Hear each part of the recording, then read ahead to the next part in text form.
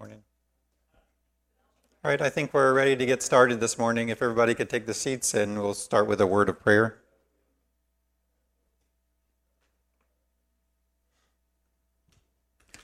I'd like to begin today with a prayer of gospel truth that I normally use for children's catechesis, but it seemed appropriate today, both given the topic of today's sermon and the topic of the Sunday school material. Heavenly Father, thank you for creating us, male and female, after your own image. Thank you for writing your moral law on our hearts. Thank you for granting us the privilege of imaging forth your perfection to your creation. Thank you for offering to us union and communion with you for obedience. But we have sinned against your moral law. We have made you to be our enemy. We have brought corruption upon your creation. We know that our disobedience has made us wholly inclined to sin. We know that we now owe you a debt of service that can never be paid, and we know that we deserve your wrath for our disobedience. Thank you for your steadfast love for the elect. Thank you for vowing to rescue them by way of a Redeemer, one who would come from the seed of the woman to conquer sin and death. Thank you for fulfilling your promise to them in the person of your Son, Jesus Christ. Jesus, Son of God, you have assumed a human nature by being born of a woman. You alone have lived a life of personal, perfect, exact, and entire obedience under the law. You alone have taken the penalty for the sin of your people upon yourself at the cross, bodily ascended into heaven, and are now seated at the right hand of God the Father. You alone offer union and communion with the Father to all who are united to you by faith. Holy Spirit, cause us to accept God's right judgment of our guilt. Cause us to stop seeking justification under the moral law, the very law which condemns us. Holy Spirit, put within us a desire to receive and rest in the finished work of Christ, as his obedience and satisfaction are now and always have been the only hope for our right standing before a holy God. We pray these things in Jesus' name. Amen.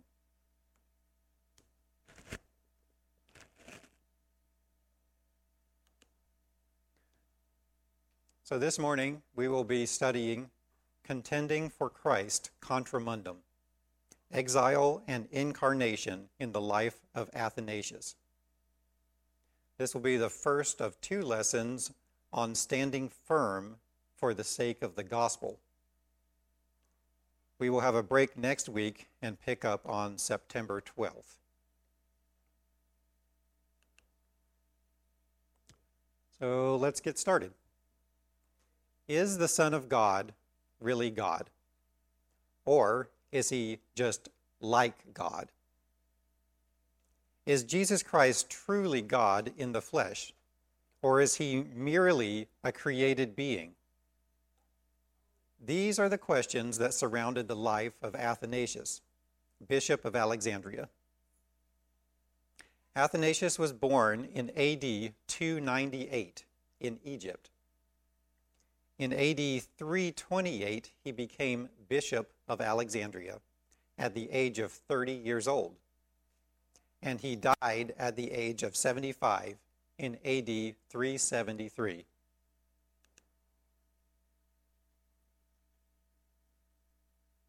Athanasius was viewed by his people as their bishop for his whole life, even though 17 of his 45 years as bishop were spent in forced exile.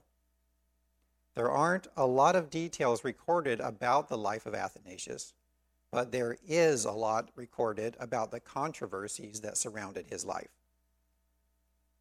Athanasius' main conflict was around the doctrine of a man named Arius, who was deacon of Alexandria.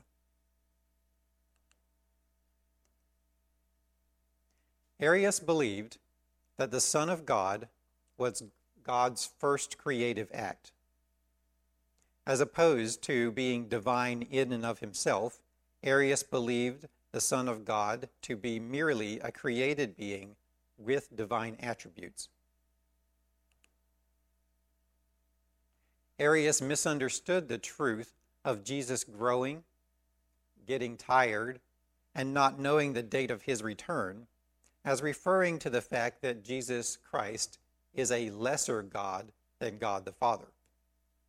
He also did not understand that the Christ of Scripture is God himself, God the Son, and the second member of the Trinity. In addition, Arius misunderstood the hypostatic union, the union of two natures of Jesus Christ, divine and human, in his one person. Jesus Christ is fully God and fully man. Therefore, he has two natures, divine and human. Jesus Christ continued to exist fully as God when he added a human nature to himself. Therefore, there is a union in one person of Christ of a fully human nature and a fully divine nature. Moreover, Arius misunderstood the word firstborn, meaning that the Son was created as God's first act of creation, thereby denying that he is the self-existent and immutable God. This heresy continues in some form today. In regards to Christ, the Jehovah's Witnesses and Mormons hold views that are similar to Arianism. So back in AD 319, when Athanasius was a little over 20 years old, Arius, the deacon of Alexandria, wrote a letter to Alexander, bishop of Alexandria, in which he argued that if the Son, Jesus, is truly a son, then like all sons, he must have had a beginning. And also, there must have been a time when he was not.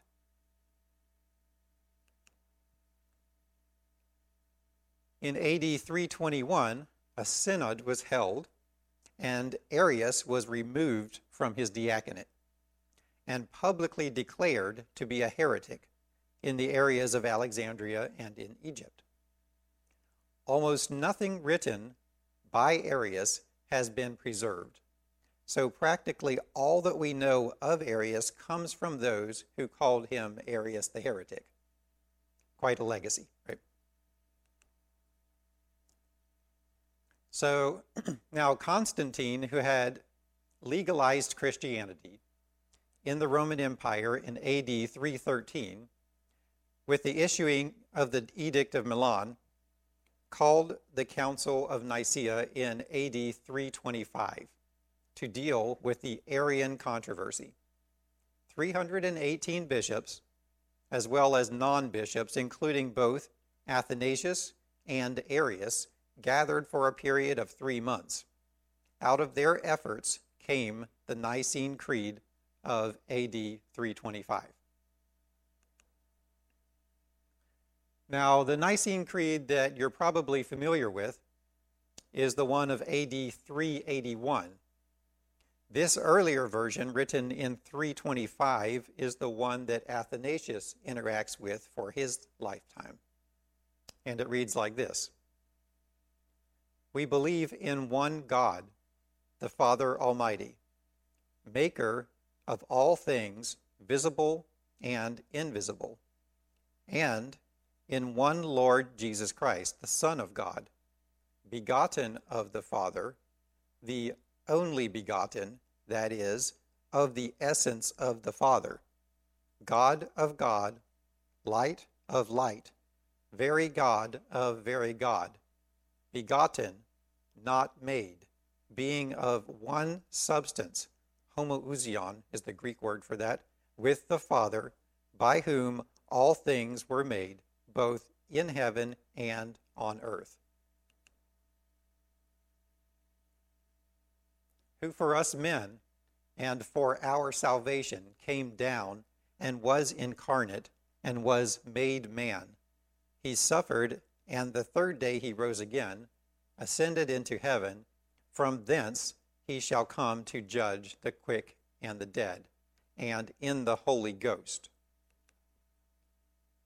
But those who say there was a time when he was not, and he was not before he was made, and he was made out of nothing, or he is of another substance or essence, or the Son of God is created, or changeable, or alterable, they are condemned by the Holy Catholic and Apostolic Church, which, given the controversies of Athanasius' life, we'll see was a bit of an overstatement.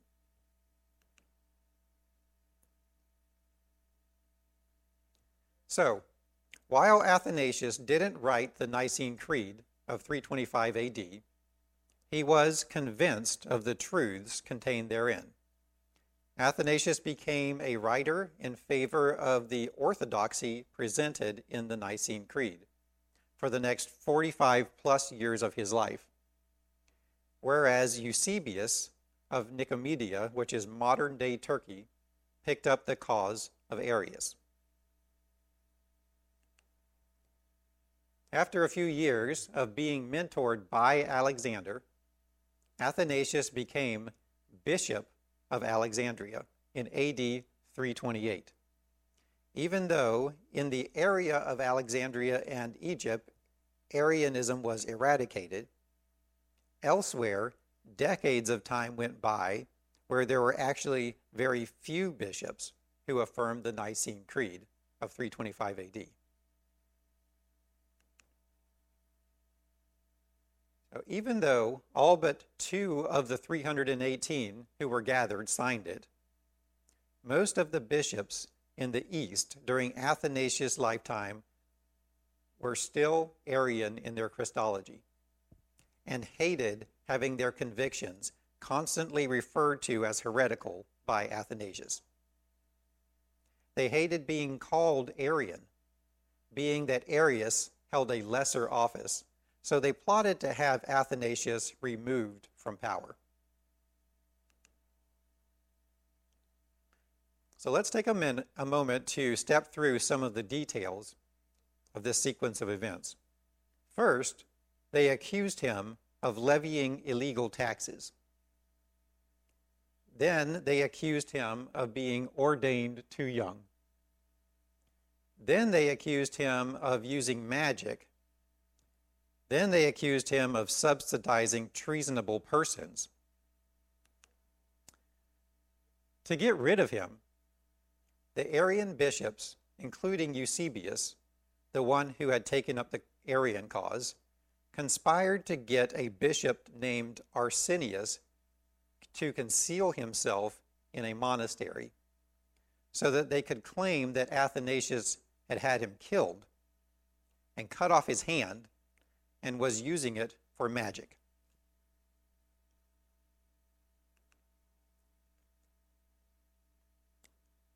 So again, Constantine didn't know what to make of all this. So he called a council in Tyre. The bishops were gathered to determine Athanasius' fate, but Athanasius also had a lot of friends, who he sent out to find Arsenius, who they found and brought to Tyre secretly while the trial was going on. So at the right moment, Athanasius asked, "Did you know Arsenius personally?" To which the bishop said, "Yes." At which time Athanasius brought out Arsenius, alive for all to see, but with a cloak over his hands. And the bishops demanded, holding up a human hand, "And why did you cut off his hand?" At which time he removed the cloak, revealing 2 hands. And Athanasius replied, "And whence did they cut off the 3rd hand?" But believe it or not, which goes to show the type of people that Athanasius was dealing with, he was still condemned.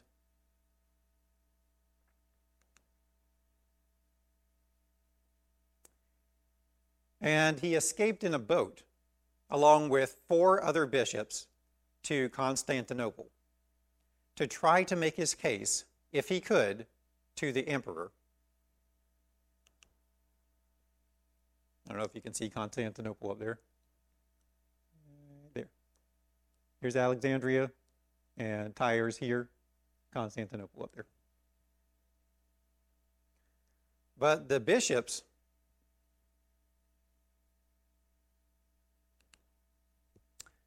got to the emperor first with a new accusation that Athanasius was trying to starve the capital city by not allowing wheat shipments to leave Alexandria.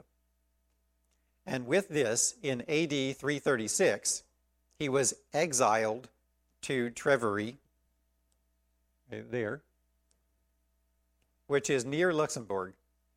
This was the first of 5 periods of exile for Athanasius.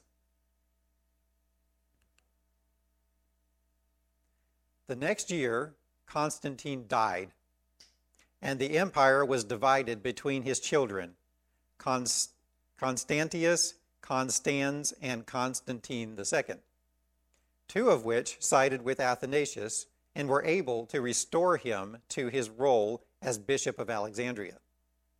That is, until Eusebius, the Arian, persuaded Constantius to replace Athanasius and send him into his second exile in AD 339.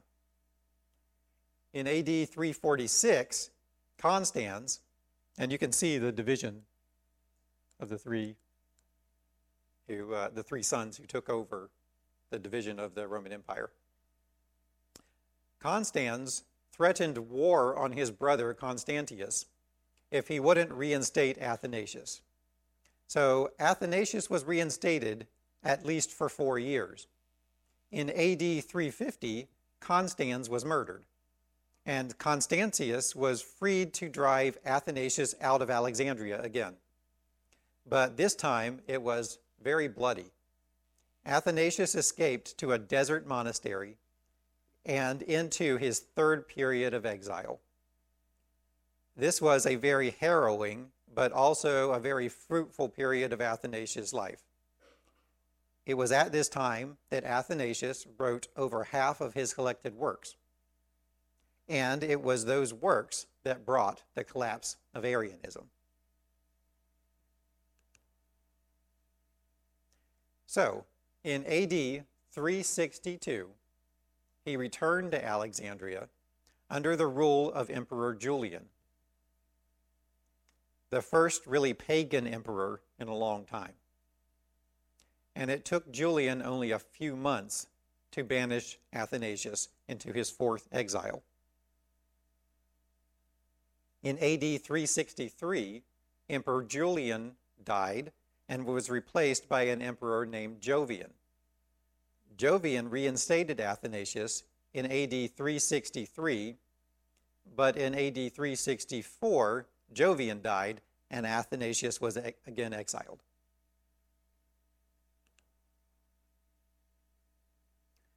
So after returning to Alexandria in AD 366, Athanasius spent his final years repairing the damage done during the earlier years of violence and dissent and exile.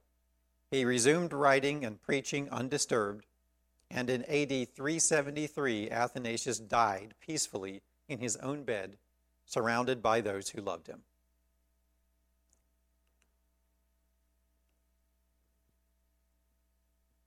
So, what can we take away from the life of Athanasius?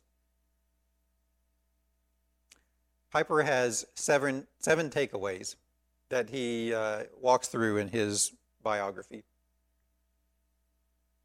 The first takeaway is that defending and explaining doctrine is for the sake of the gospel.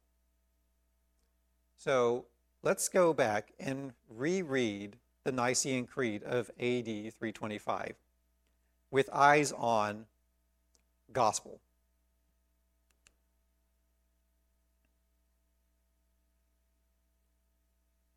We believe in one God, the Father Almighty, maker of all things visible and invisible, and in one Lord Jesus Christ, the Son of God, begotten of the Father, the only begotten, that is, of the essence of the Father, God of God, light of light, very God of very God, begotten, not made, being of one substance, homoousion, with the Father, by whom all things were made, both in heaven and on earth.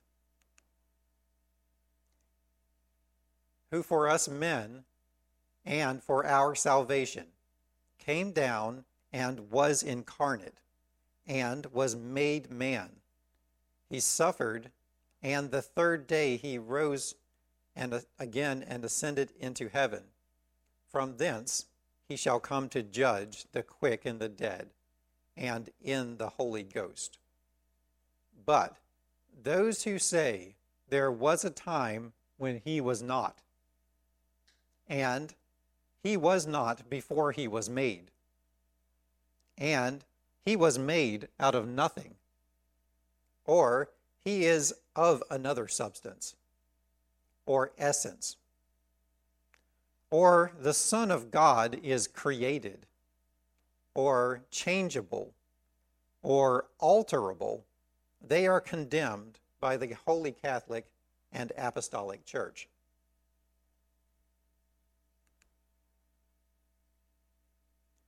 So in our last book study, Finding the Right Hills to Die On, the case for theological triage, we named the Trinity as a first-tier issue as far as issues go. So why was it a first-tier issue, if anybody can remember those categories?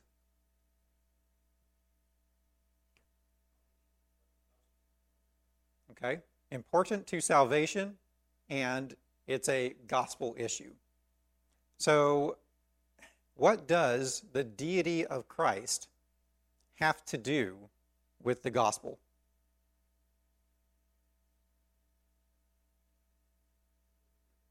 Everything? Yes, but can you work it out? Why is it important that that Christ be truly God?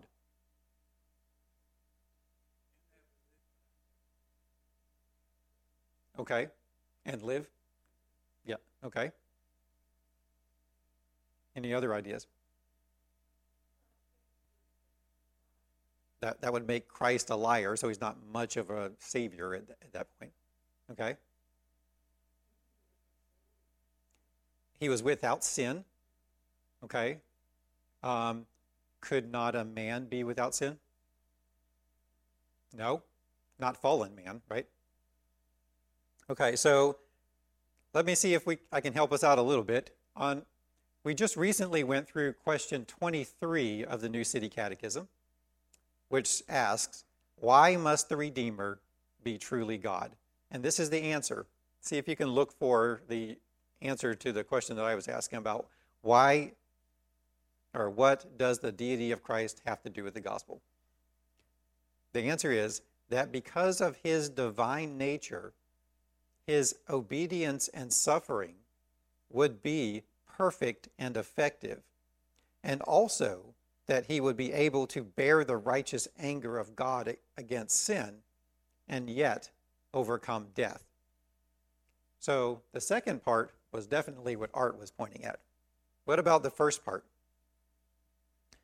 That because of his divine nature, his obedience and suffering would be perfect and effective.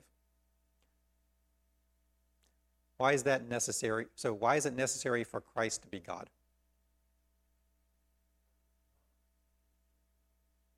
His perfection is what God requires, right?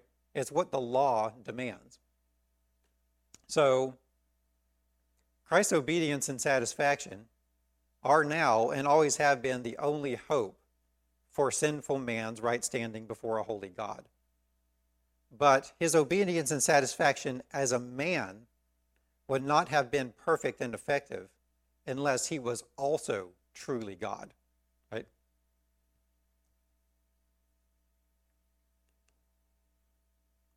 Piper's second takeaway is that joyful courage is the calling of a faithful shepherd. Athanasius stared down false teachers in the church.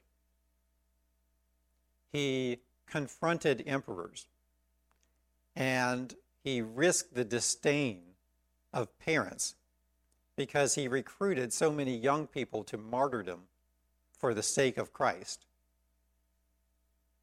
The life of Athanasius should inspire every pastor to stand his ground wherever biblical truth is at stake. And it should inspire them to do it with joy. So here's a question. If fighting for the cause of Christ does not bring you joy, then what is the problem? And what is the solution? This is something we all struggle with.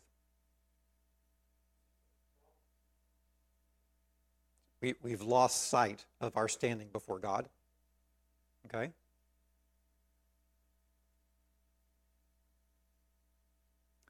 Piper says that if fighting for the cause of Christ does not bring you joy, then you are fighting the wrong battle. Your battle should be waged in your closet, on your knees in prayer, before you contend for doctrinal orthodoxy. It's a spiritual battle that needs to take place.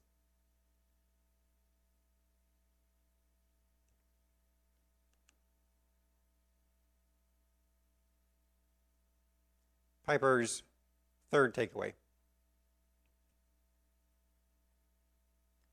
is that loving Christ includes loving true propositions about Christ. Piper says that propositions about Christ carry convictions that can mean the difference between heaven and hell.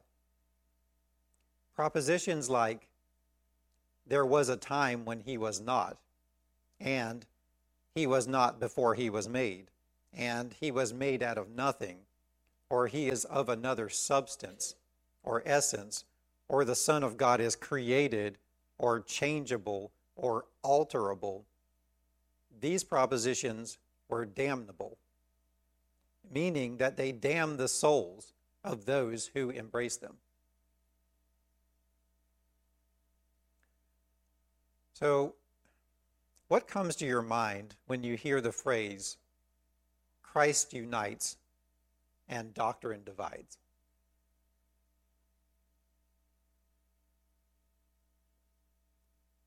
In light of Piper's bullet point here, loving Christ includes loving true propositions about Christ.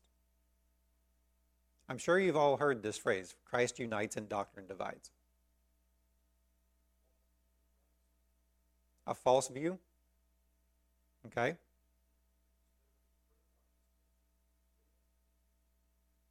Christ made truth claims. That's what Marty was saying earlier as well, right? Okay. You're creating a false dichotomy that as if Christ stands apart from his truth claims.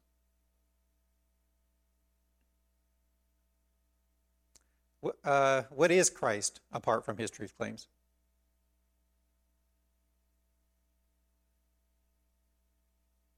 What is Christ for us apart from his truth claims?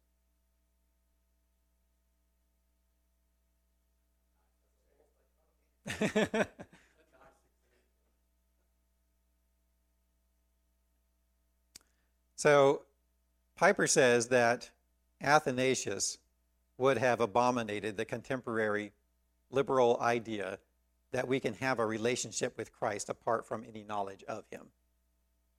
Right? The idea that Christ unites and doctrine divides is simply replacing biblical truth about Christ with a meaningless word. So, apart from the doctrine, the word Christ is meaningless.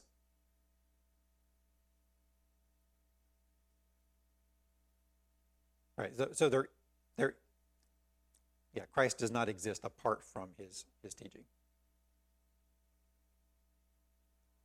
Piper's fourth takeaway is that the truth of biblical language must be vigorously protected with non-biblical language. How does that settle with you? What do you think he might mean by that? Okay.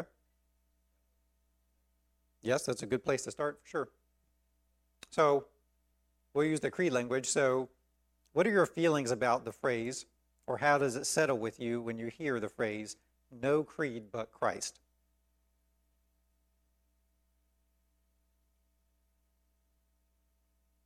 What is intended to be communicated by the phrase, no creed but Christ, do you think?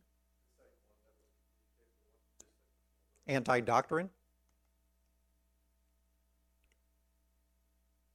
Sometimes no creed but Christ is biblicistic language, right?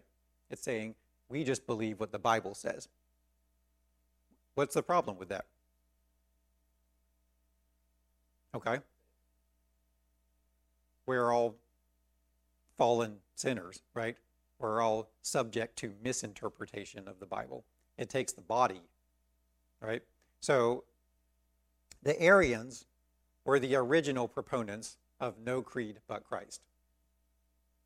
The Arians claimed the pious high ground, stating that they only believed the Bible. Athanasius realized that men can and will use Bible language to communicate things that are false to the Bible. The Arians were experts at this. They would affirm every line of Scripture thrown at them by twisting it to suit their own interpretations, and while at the same time holding to the idea that Jesus was a created being. This word that we learned about in the Nicene Creed, see if I can go back to that real quick. This homoousion, being of one substance.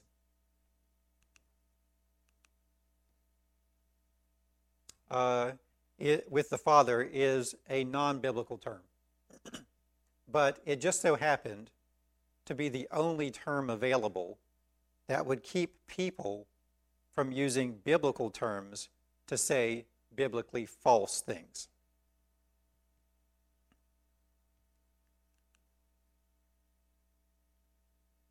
Piper's fifth takeaway. Yes. Yes. So the idea here is that we need non-biblical language to protect what the Bible is actually trying to communicate. Right? So what I said was that homoousion, which is being one of one substance with the Father, was a non-biblical term, but it just so happened to be the only term available that would keep people from using biblical terms to say biblically false things. Okay. Piper's fifth takeaway. Widespread and long-held doctrinal error in the visible church does not mean that the church is beyond reform. Let that sink in for a moment. Those who professed Christ disagreed about his deity and the Trinity for 300 years prior to the Council of Nicaea in AD 325. And up until that point, the church had not taken an official position on the side of orthodoxy. So what doctrinal issues do professing Christians seem to be lost in hopeless battles for in our time? What things do we see in the visible church today that look like there is no hope for reconciliation in the visible church?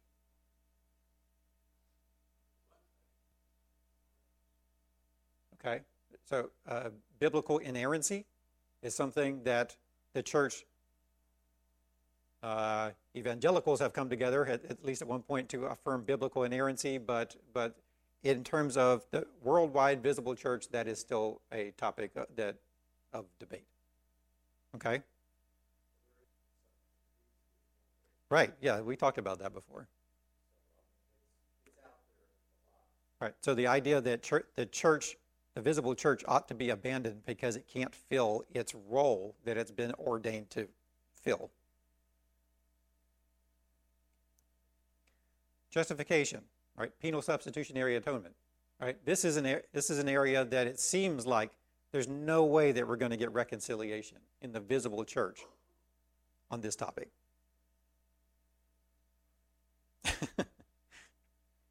Okay? Can you think of anything else?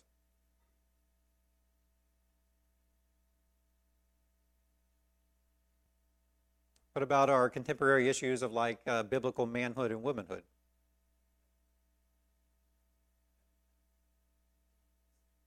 Right? Do we feel like we're going to get any sort of resolution on the role, whether it's appropriate to have female pastors or in leadership? What about spiritual gifts? Are these things beyond hope? So the things to think about here is, is Christianity stuck in a perpetual stalemate on these issues? Are they going to come together at some point?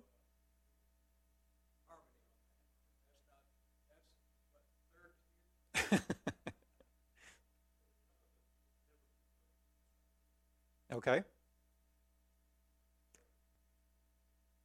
But the lesson that Piper's saying here that we ought to take from Athanasius is that these things are not beyond reform, right?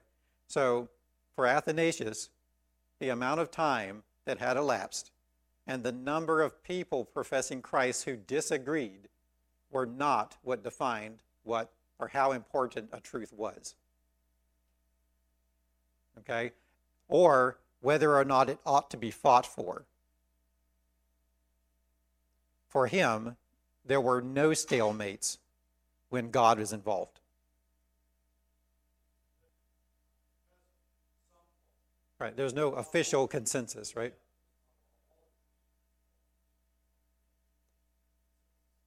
But for that period of time, there were those who claimed Christ who did not see him as truly God, right? Okay. Piper's sixth takeaway.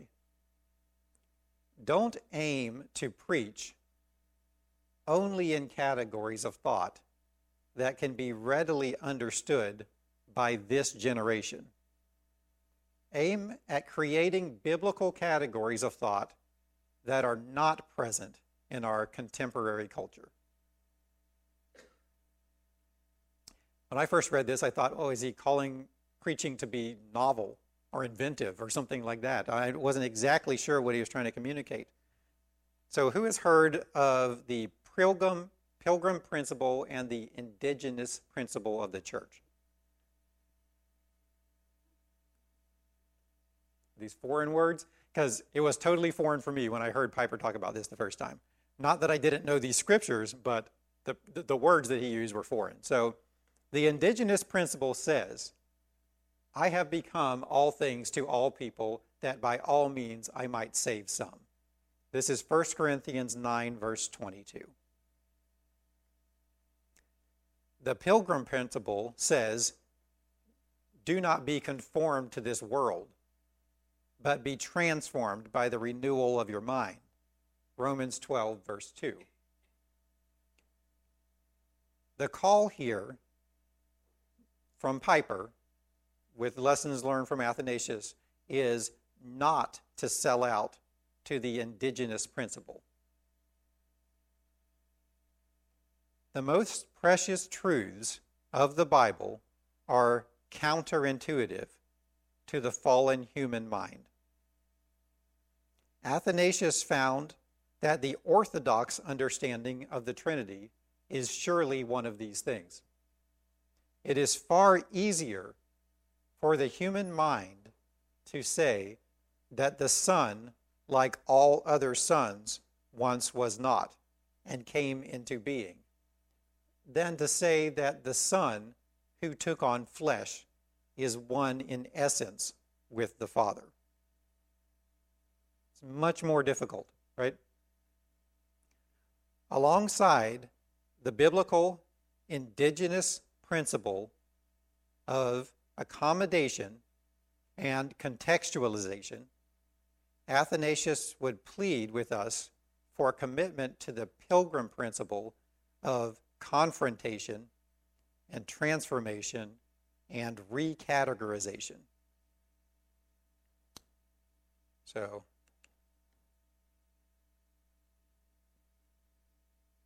can anyone name other non-intuitive or difficult biblical truths, right?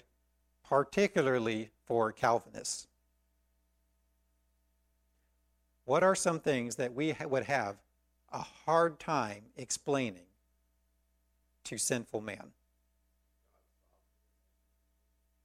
God's sovereignty, okay? In relation to what? To election? Okay, so here's one category, right? God is sovereign in his election, and yet righteously pours out his wrath on the wicked. This is something that would be difficult for fallen man to accept, right? Can you think of another one?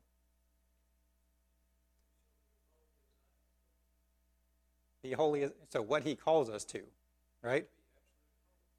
So he imposes a requirement on us that we cannot possibly fulfill in and of ourselves, right?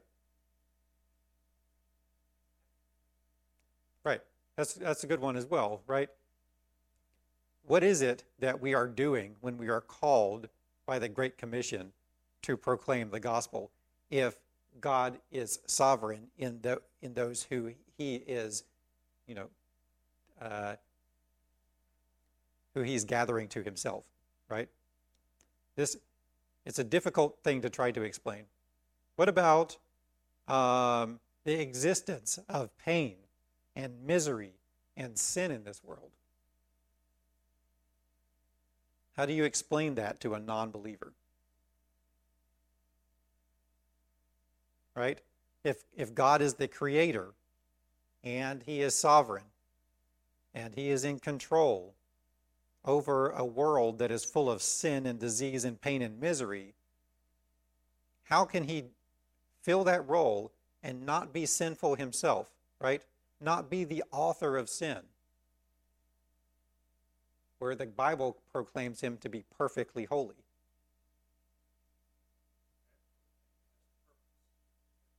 Right.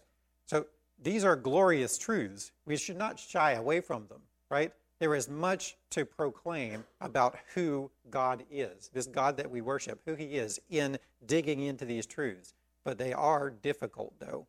But, yeah, the call that Piper is pushing for here is don't shy away from difficult truths, right? What about sin committed by finite beings is deserving of eternal punishment?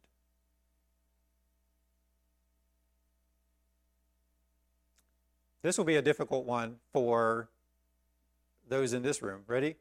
Christians who are justified apart from works are ultimately judged according to their works.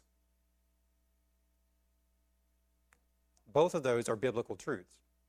How do you reconcile those two things, right? Okay? It's not easy, though. It's not easy to answer these types of questions. How about this one? Ready? God does not lie, but he still declares regenerate sinners righteous in his sight. How could he call me a sinner righteous? Right? Again, go ahead. Right. But these are things that we ought not to have, they're not simple answers to these questions, but we ought not to shy away from them, right?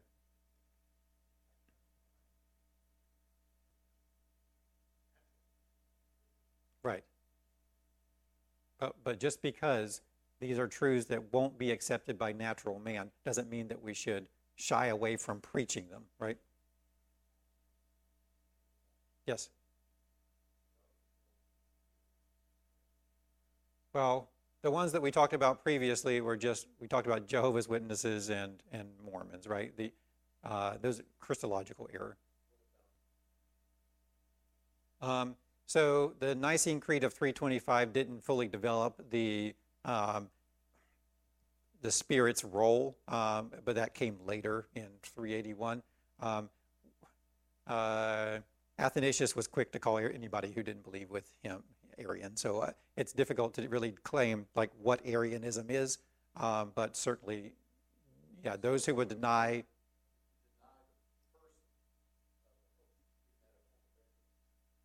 Yeah, so definitely it is, error, right? I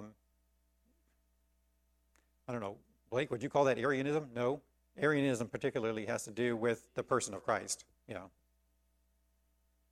There are other errors that have to do with the Trinity.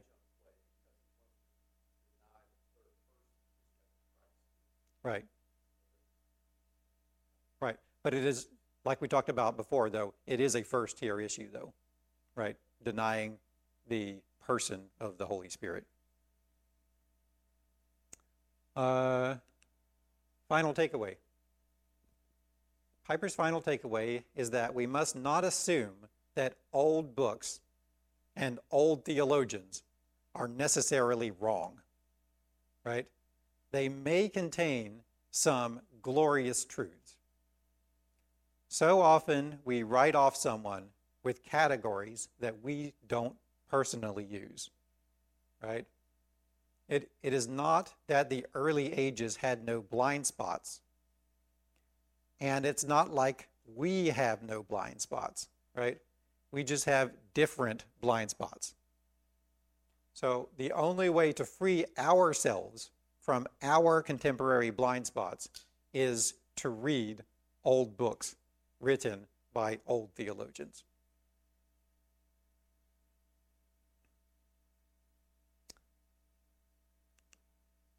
So I think we'll close today with a quote from Parker T. Williamson that Piper provided.